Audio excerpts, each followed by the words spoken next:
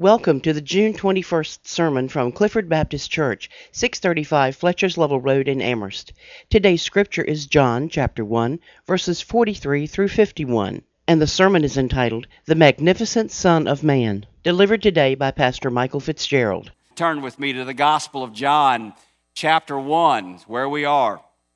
We are taking another step forward in our study through the entirety of the Gospel of John. How long will this sermon series take? I really don't know. It's going to be a while, and the reason I say that is because there are 21 chapters in the Gospel of John, and I'm getting out of the first chapter today 7 sermons in the first chapter.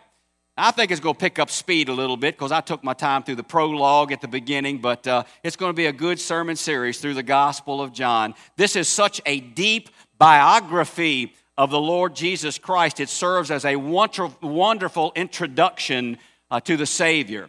My prayer, my goal for this sermon series is that we can box it up and that you can give people that invitation to Jesus Christ through the Gospel of John and hearing about how the gospel is developed through John's writing, inspired by our God, inerrant, holy, without error, as we see the life of Jesus Christ. Today we're going to conclude with the first chapter, and we're going to look at John chapter 1, verses 43 through 51. So you might want to have that open on your lap. That is our text for the day.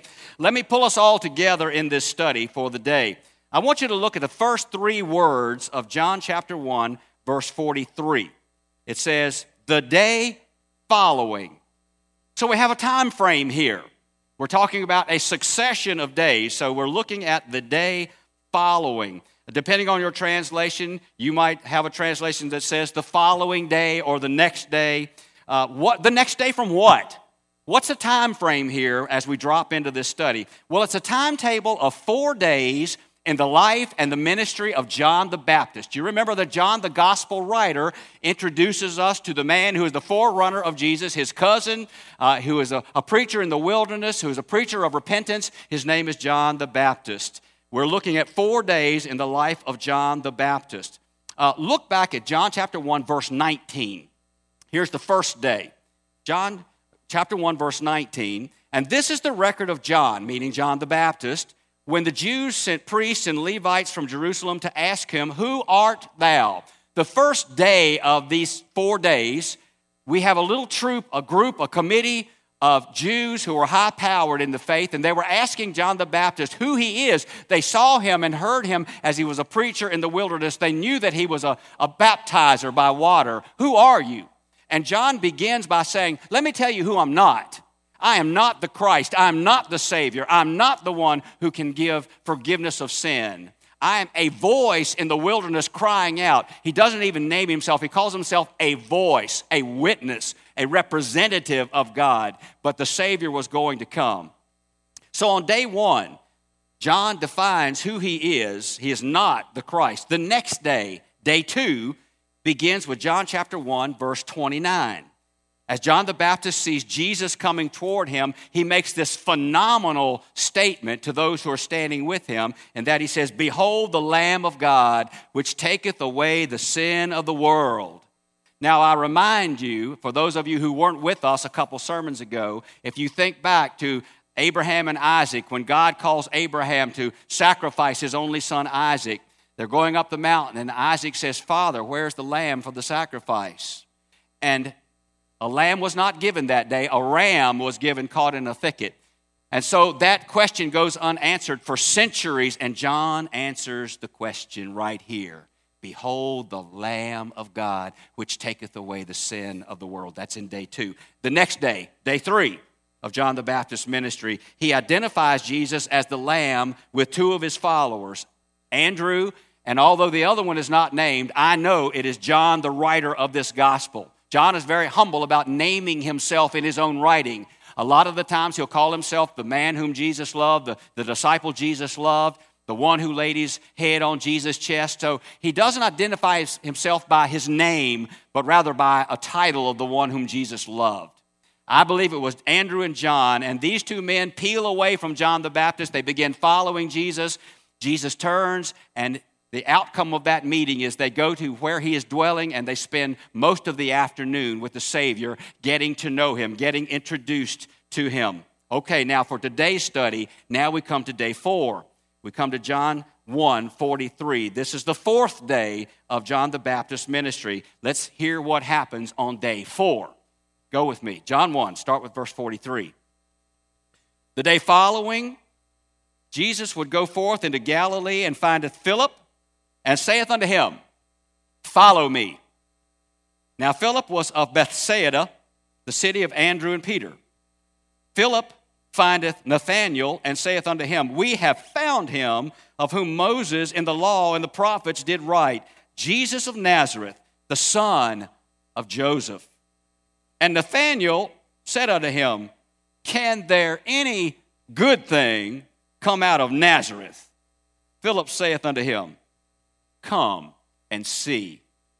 Jesus saw Nathanael coming to him, and saith of him, Behold, an Israelite indeed, in whom is no guile. Nathanael saith unto him, Whence knowest thou me? Jesus answered and said unto him, Before that Philip called thee, when thou wast under the fig tree, I saw thee. And Nathanael answered and saith unto him, Rabbi, thou art the Son of God. Thou art the King of Israel. Jesus answered and said unto him, Because I said unto thee, I saw thee under the fig tree, believest thou? Thou shalt see greater things than these. And he saith unto him, Verily, verily, I say unto you, hereafter ye shall see heaven opened, and the angels of God ascending and descending upon the Son of Man. God add his blessing to the reading of this portion of his word as we come to the final words of chapter 1. Now, on this particular day, day 4 of John's ministry, Jesus goes to the region of Galilee, mostly inhabited by his own family, which of course is the Jewish family, the Jewish people, the Israelites. And he comes to a man named Philip, and he simply says to Philip, Follow me. 2 words, follow me. He was calling him to be one of the 12 disciples. And Scripture tells us that Philip grew up in the same hometown that Peter and Andrew came from, the little fishing town on the northern side of the Sea of Galilee called Bethsaida. Not a very small village, not a very big village at all. And most likely, if Philip was like most of the townspeople in Bethsaida, he was a fisherman. It doesn't tell us that, but probably that was his profession because of the town he lived in. But from these verses, we can see that upon meeting Jesus, Philip immediately recognizes him as the Savior. And he easily and readily and in one moment's decision steps into the role as a disciple of Jesus the Christ. There was no struggle, there was no question, there was no hesitation. He didn't say, okay, Lord, you've called me, follow me. Let me go home and think about this for a few days. Let me pray over this. Let me get with a committee, make a decision. Philip did not do that. He instantaneously said, yes, Lord, I will follow you. You are the Christ. You are the Son of God. Yes, I will be your disciple. He steps out to follow Christ in sheer faith. Well, as I read that passage, and I've read it over and over this week, I think about this reaction to Jesus, and I think about the many, many children who have come to the Lord Jesus Christ in these 3+ decades of time. So many children who have come to Jesus, and I've baptized them, and I've led them there and to that decision about their faith in Christ and their baptism in the family of God. And I talk to children, always talking to them about what it means to accept Christ. Do you understand you're a sinner? Do you understand the meaning of sin? Do you understand you need to be forgiven? Do you know the Bible's verses? And so we'll go through all the verses, and I talk to them, I pray with them, and most of the time when I ask, do you have any questions? When I ask a child who's been through the plan of salvation, making a decision for Christ, I'll say, do you have any questions? 99% of the time, that child will say, I don't have any questions. Let's get on with this baptism thing. I'm ready. I want Jesus. I need Jesus. I have accepted him. Let me be baptized. They come to Jesus so naturally, so easily, so readily. It's amazing the way a child comes to Christ. Sometimes we adults overthink things. And we have to pray over things and just worry about things and have anxiety over things. But a child just comes to the decision and says, let's get on with it. I'm ready. So Philip reminds me of that kind of a child's decision. No struggle, no question. He simply says, follow me. And Philip says, here I am. Lord, I will follow you. So when Philip is on board with Jesus as a disciple, what's his first act? I think you know, as we've seen this as being the first act of Andrew and John, I believe, as well. Look at verse 45. Philip's first act as a disciple of the Lord Jesus Christ. John chapter 1, verse 45. Philip findeth Nathanael, and saith unto him, we have found him of whom Moses and the law and the prophets did write, Jesus of Nazareth, the son of Joseph. So Philip, who immediately comes to Jesus and immediately follows him, goes and finds his friend Nathanael. Now this is interesting. I want you to hear this. Nathanael and Bartholomew in your Bibles are probably the same person. In fact, I'm almost certain they're the same person. Nathanael and Bartholomew are the same guy. If you look at lists of the disciples, you will find Bartholomew. You won't find Nathanael. The reason for that is Nathanael is his given name. That is the name by which his parents named him. Bartholomew is a title. Bar, whenever you see Bar in the New Testament, that means son of, like Simon Bar Jonah. Simon, son of Jonah. So Bartholomew means son of Ptolemaeus.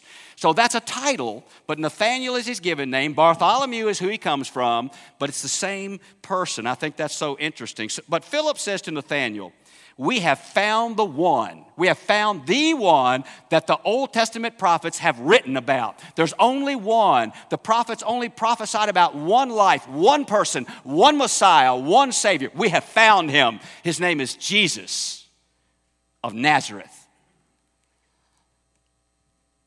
He grew up in the household of Joseph. Now, most likely people knew one another in that general vicinity. Perhaps Nathanael knew that Joseph was nothing more than a carpenter in the city of Nazareth. But Philip says to Nathanael, come with me and meet this Jesus of Nazareth. Now, while Philip just came to Jesus in simple, immediate faith, old Nathanael's quite different. He automatically asks a question of doubt. Now, it's not a bad question. It's not a sinful question. He's just trying to logically get it in his head. Is this really the Savior? So he asks a question that really does seem to cast a little doubt on the situation. But what Nathanael says is, can anything good come out of Nazareth? I was kind of wondering if the pulpit committee was going to ask that when they were talking to me. Can anything good come out of Stanton, Virginia? But we look at Nathanael, and he asks this question. Really, consider the Nazareth. It's just this little tiny backwater town. No one familiar, no one who is exceptional came out of Nazareth. Really, can anyone really good come out of the city of Nazareth? Can an important person come out of that little hick town? Nazareth was so insignificant, but Philip said, well, look, Nathanael, you just have to come and see for yourself. I'm not going to try to convince you. You let Jesus be the one who convinces you. You come and see. You meet him, and you will come to the same conclusion that I came to. I can't convince you. I want you to meet him and judge for yourself. So with this little shadow of doubt in the back of his mind, Nathanael goes. Now look at John 1:47. Jesus saw Nathanael coming to him, and said of him, behold, an Israelite indeed, in whom is no guile. So when we first meet Nathanael in this passage, he has this honest question. Can a good Savior come from a little hick town of Nazareth? And as he approaches Jesus, the Lord said, here comes a fellow Jew in whom there is no guile.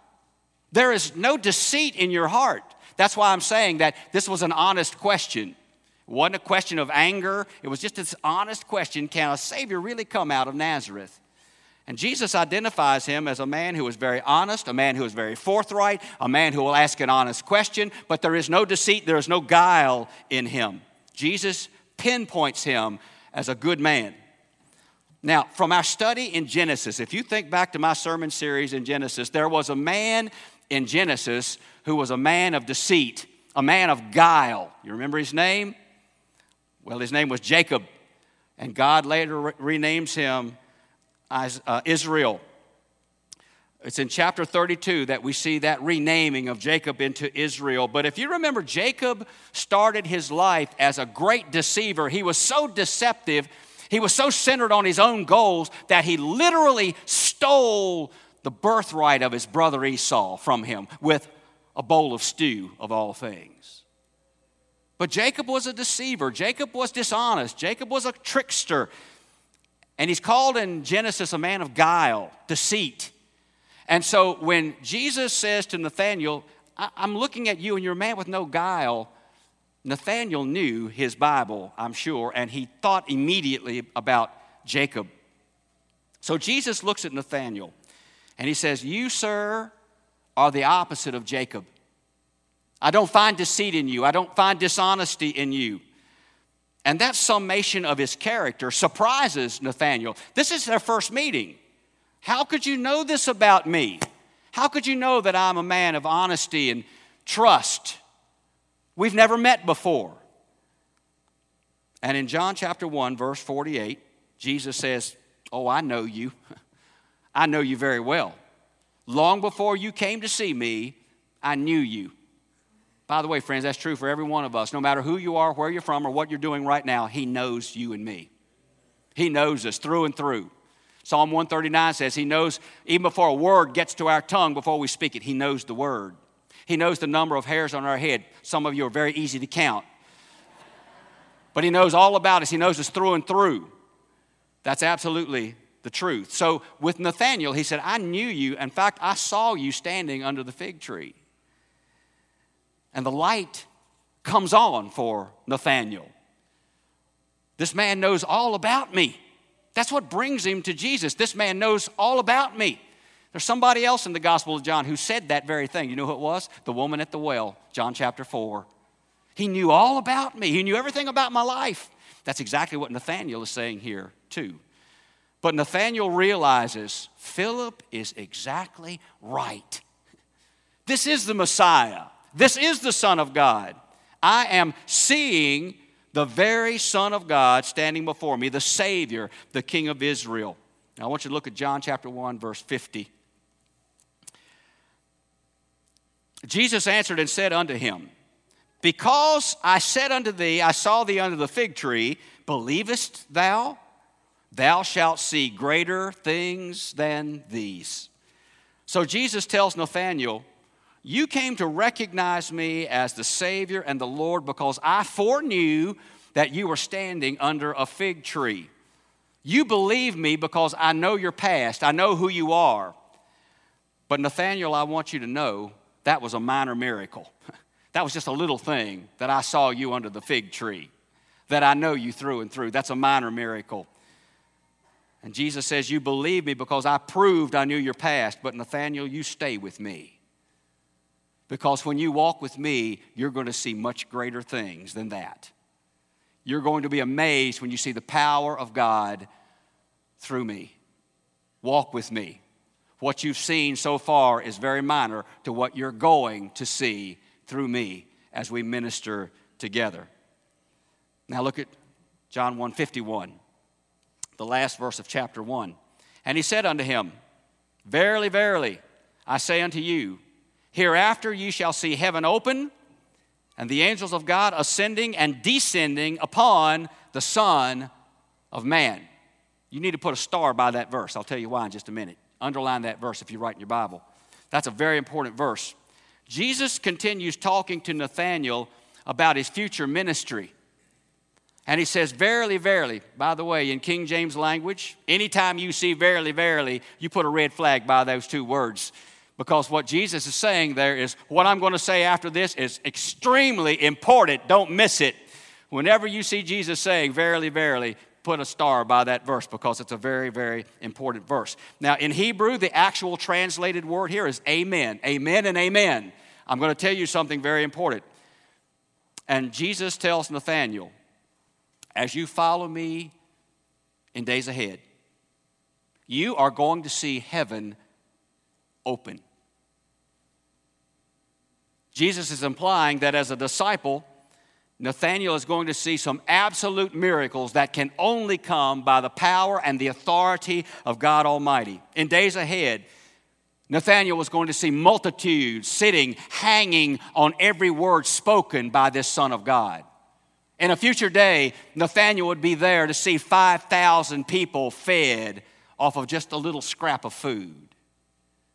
In days ahead, Nathanael would see the Sea of Galilee move from a great tempest and waves coming into the boat. When Jesus says, "Quiet, be still," that Sea of Galilee gets like a tabletop by the miracle of God. In days ahead, Nathanael was going to see a blind man who would leave the presence of Jesus seeing. In days ahead, Nathanael would see people who had never walked a day in their life walking away because Jesus healed them miraculously. People would go from lost sinner to child of God in days ahead when Nathanael would follow Jesus. So Jesus was saying, you hang with me, Nathanael, because you ain't seen nothing yet. You wait, you follow me, and you're going to see heaven open. You see, Nathanael believed in Jesus based on a minor miracle. I saw you under a fig tree. But he's saying, Nathanael, stay with me. You're going to be amazed by the power of God in these days ahead. Now, remember earlier in this service, when Jesus saw Nathanael, he said, here's an Israelite, there is no guile, a reference to Jacob. We're going to come back to Jacob now. I believe this passage is largely about Jacob. And here's why. There's a passage in Genesis 28 where Jacob, the old deceiver, has a dream. And he dreams that he sees a ladder, a stairway to heaven. And angels are ascending and descending that ladder. In fact, let me read you the verse. Write this verse down. Genesis 28, verse 12. This is the dream. This is Jacob's dream. And he dreamed, and behold, a ladder set up on the earth, and the top of it reached to heaven. And behold, the angels of God ascending and descending on it. Okay, so here's the dream. Here's what Jacob sees in Genesis 28. He sees a ladder, a literal ladder with its uppermost part into the heavens, and angels are climbing up and down the ladder. It's not identified as a ladder going into the heavens. We see that very same Old Testament image here. Don't miss this in John chapter 1, verse 51. It's so important. But there's one huge revelation in it. Look at the verse again, 51. He saith unto him, verily, verily, I say unto you, hereafter you shall see heaven open, and the angels of God ascending and descending upon the Son of God. Jesus is the ladder. Isn't that awesome? Jesus is the ladder. He is the access way to heaven. And so when we read Genesis 28, he's not identified in Jesus 28, but here we have in this New Testament passage, John chapter 1, verse 51, this connection from Genesis 28 right over to the Gospel of John. There's the ladder. It is Jesus Christ himself. The angels of heaven climbing up and down, heaven to earth upon the ladder of the Son of Man. Jesus is the ladder to heaven. Boy, that's awesome. Can I hear an amen? That's an awesome amen. Jesus is the ladder. Jesus implying here, Jacob saw me 1,700 years ago, but he couldn't give it a name. I want you to know that the name of the ladder is Jesus, the way to heaven. You'll also notice here that Jesus calls himself the Son of Man. This is one of Jesus' favorite titles for himself. It's used 83 times in the four Gospels. It's used 13 times in the Gospel of John. The Son of Man, that title pictures both the Son of God and the Son of Man, the deity of Jesus and the humanity of Jesus, fully God, fully man. There have been some theologians, false theologians, who've come along saying Jesus was so fully God that when he went to the cross, he felt no pain. No. He was fully man. He felt the spikes. He felt the thorns. He felt the pain so that we could be forgiven. That title pictures him as human as well as the deity of God. He is the fulfillment of what Daniel said. Daniel has a vision. This also in the Old Testament. Write this reference down. I hope when you write these down, you'll go back and read them sometime later. Daniel chapter 7, verses 13 and 14. Listen to what it says. Daniel 7, verses 13 and 14. Daniel says, I saw in the night visions, and behold, one like the Son of Man came with the clouds of heaven, and came to the Ancient of Days, and they brought him near before him. And there was given him dominion and glory and a kingdom, that all people, nations, and languages should serve him. His dominion is an everlasting dominion which shall not pass away, and his kingdom that which shall not be destroyed. The Old Testament prophet Daniel in Babylon prophesying about the coming of Jesus the Christ, the one who would have dominion and control and authority for all eternity. Today, ladies and gentlemen, this is the Son of God we bow before. And I pray that my meager little words and my stumbling tongue has brought you a message that we understand that he is to be worshiped, he is to be followed, he is to be adored. We should look at him with awe and thanksgiving that he came for us. You know, I for one, now I'm speaking only for myself here. You know, I see Jesus so often as my shepherd and my friend, the one who's walking with me, and I talk to him and he returns talking to me in everyday language. You know, sometimes I make Jesus too little. Because what this scripture is teaching me today is he is an awesome, mighty, wonderful Savior. And we are to bow before him. Today, church, whether you're here in the sanctuary, you're streaming at home, or even out in the parking lot, can we just bow our heads and, if possible, fall to our knees and say, Lord Jesus, thank you that you came for me. Thank you that you are the way and the truth and the life. Thank you that you teach us that you're the door. Thank you that you teach us that you're the light. Thank you that you teach us that you're the one who gives us forgiveness for all eternity. Thank you, Lord, that you are the ladder to heaven. And I can only get to God the Father by the ladder of Jesus Christ the Son. Oh, we need to bow before him, ladies and gentlemen. We need to pray. We need to thank him. And we need to be awe-filled as we come before a Savior who loves us so much that he died on the cross and rose from the grave that we might have life everlasting. He is the ladder. Wow, what a Savior. What verses.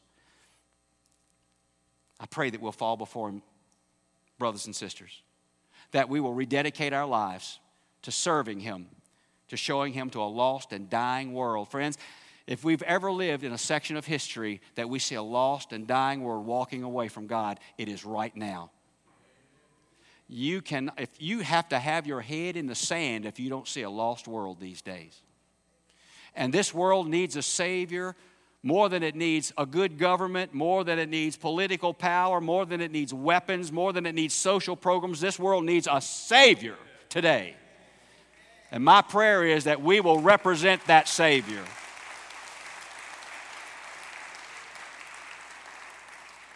I will tell you this. I listened to a sermon this week from Alistair Begg, the Scottishman. And one of the things that he said, and it stuck in my mind, he said, you know, I don't preach so much about abortion. And I don't preach so much about changing the government. And I don't preach so much about families that are in trouble. He said, I preach the gospel because the gospel will change every one of those problems.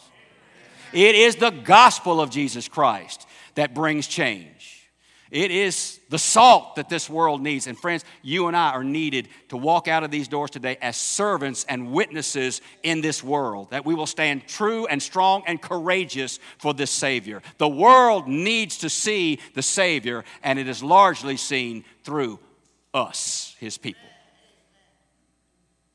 Rededicate your life to that powerful Savior. The light, the door, the ladder of Jesus. One last thing before I close the sermon. If you are not yet a believer, whether you're here in the sanctuary or listening by streaming, However you're hearing this service, if it's down the road by a podcast somewhere, if you don't know Jesus as Lord and Savior, today you can come to Him. Go back to this passage in the first chapter of John. You're either a Philip or a Nathaniel. Philip just came. No questions, no hesitation. Doesn't have to sit down and think about it. He just came. Today, you can be a Philip, and you can fully trust that Jesus Christ will meet you where you are. You don't have to be perfect. You don't have to be a Bible scholar. You just need to come and say, Lord Jesus, change me. Come to live in my heart. Be my Savior. Let me walk with you. Let me grow to be like you. Let me worship you. Let me serve you. You be a Philip, and you just come today. Because when you step out, that first step, He meets you there. And He will become your Savior. Nathanael, on the other hand, had his doubts and his concerns, his questions about Jesus. No matter who you are, no matter your questions or your doubts, no matter what's on your mind, listen, when you meet Jesus, really meet Jesus, you will know He's the real deal. There's no one like Jesus. And when you truly meet Him, you will know, just like Nathanael, this is the Son of God. This is my Savior.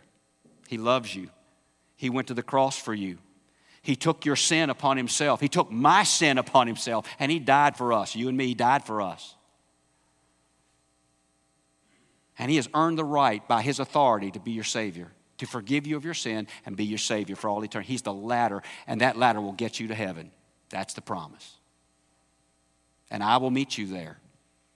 All the believers here will meet you there. You've never put your heart in His hands.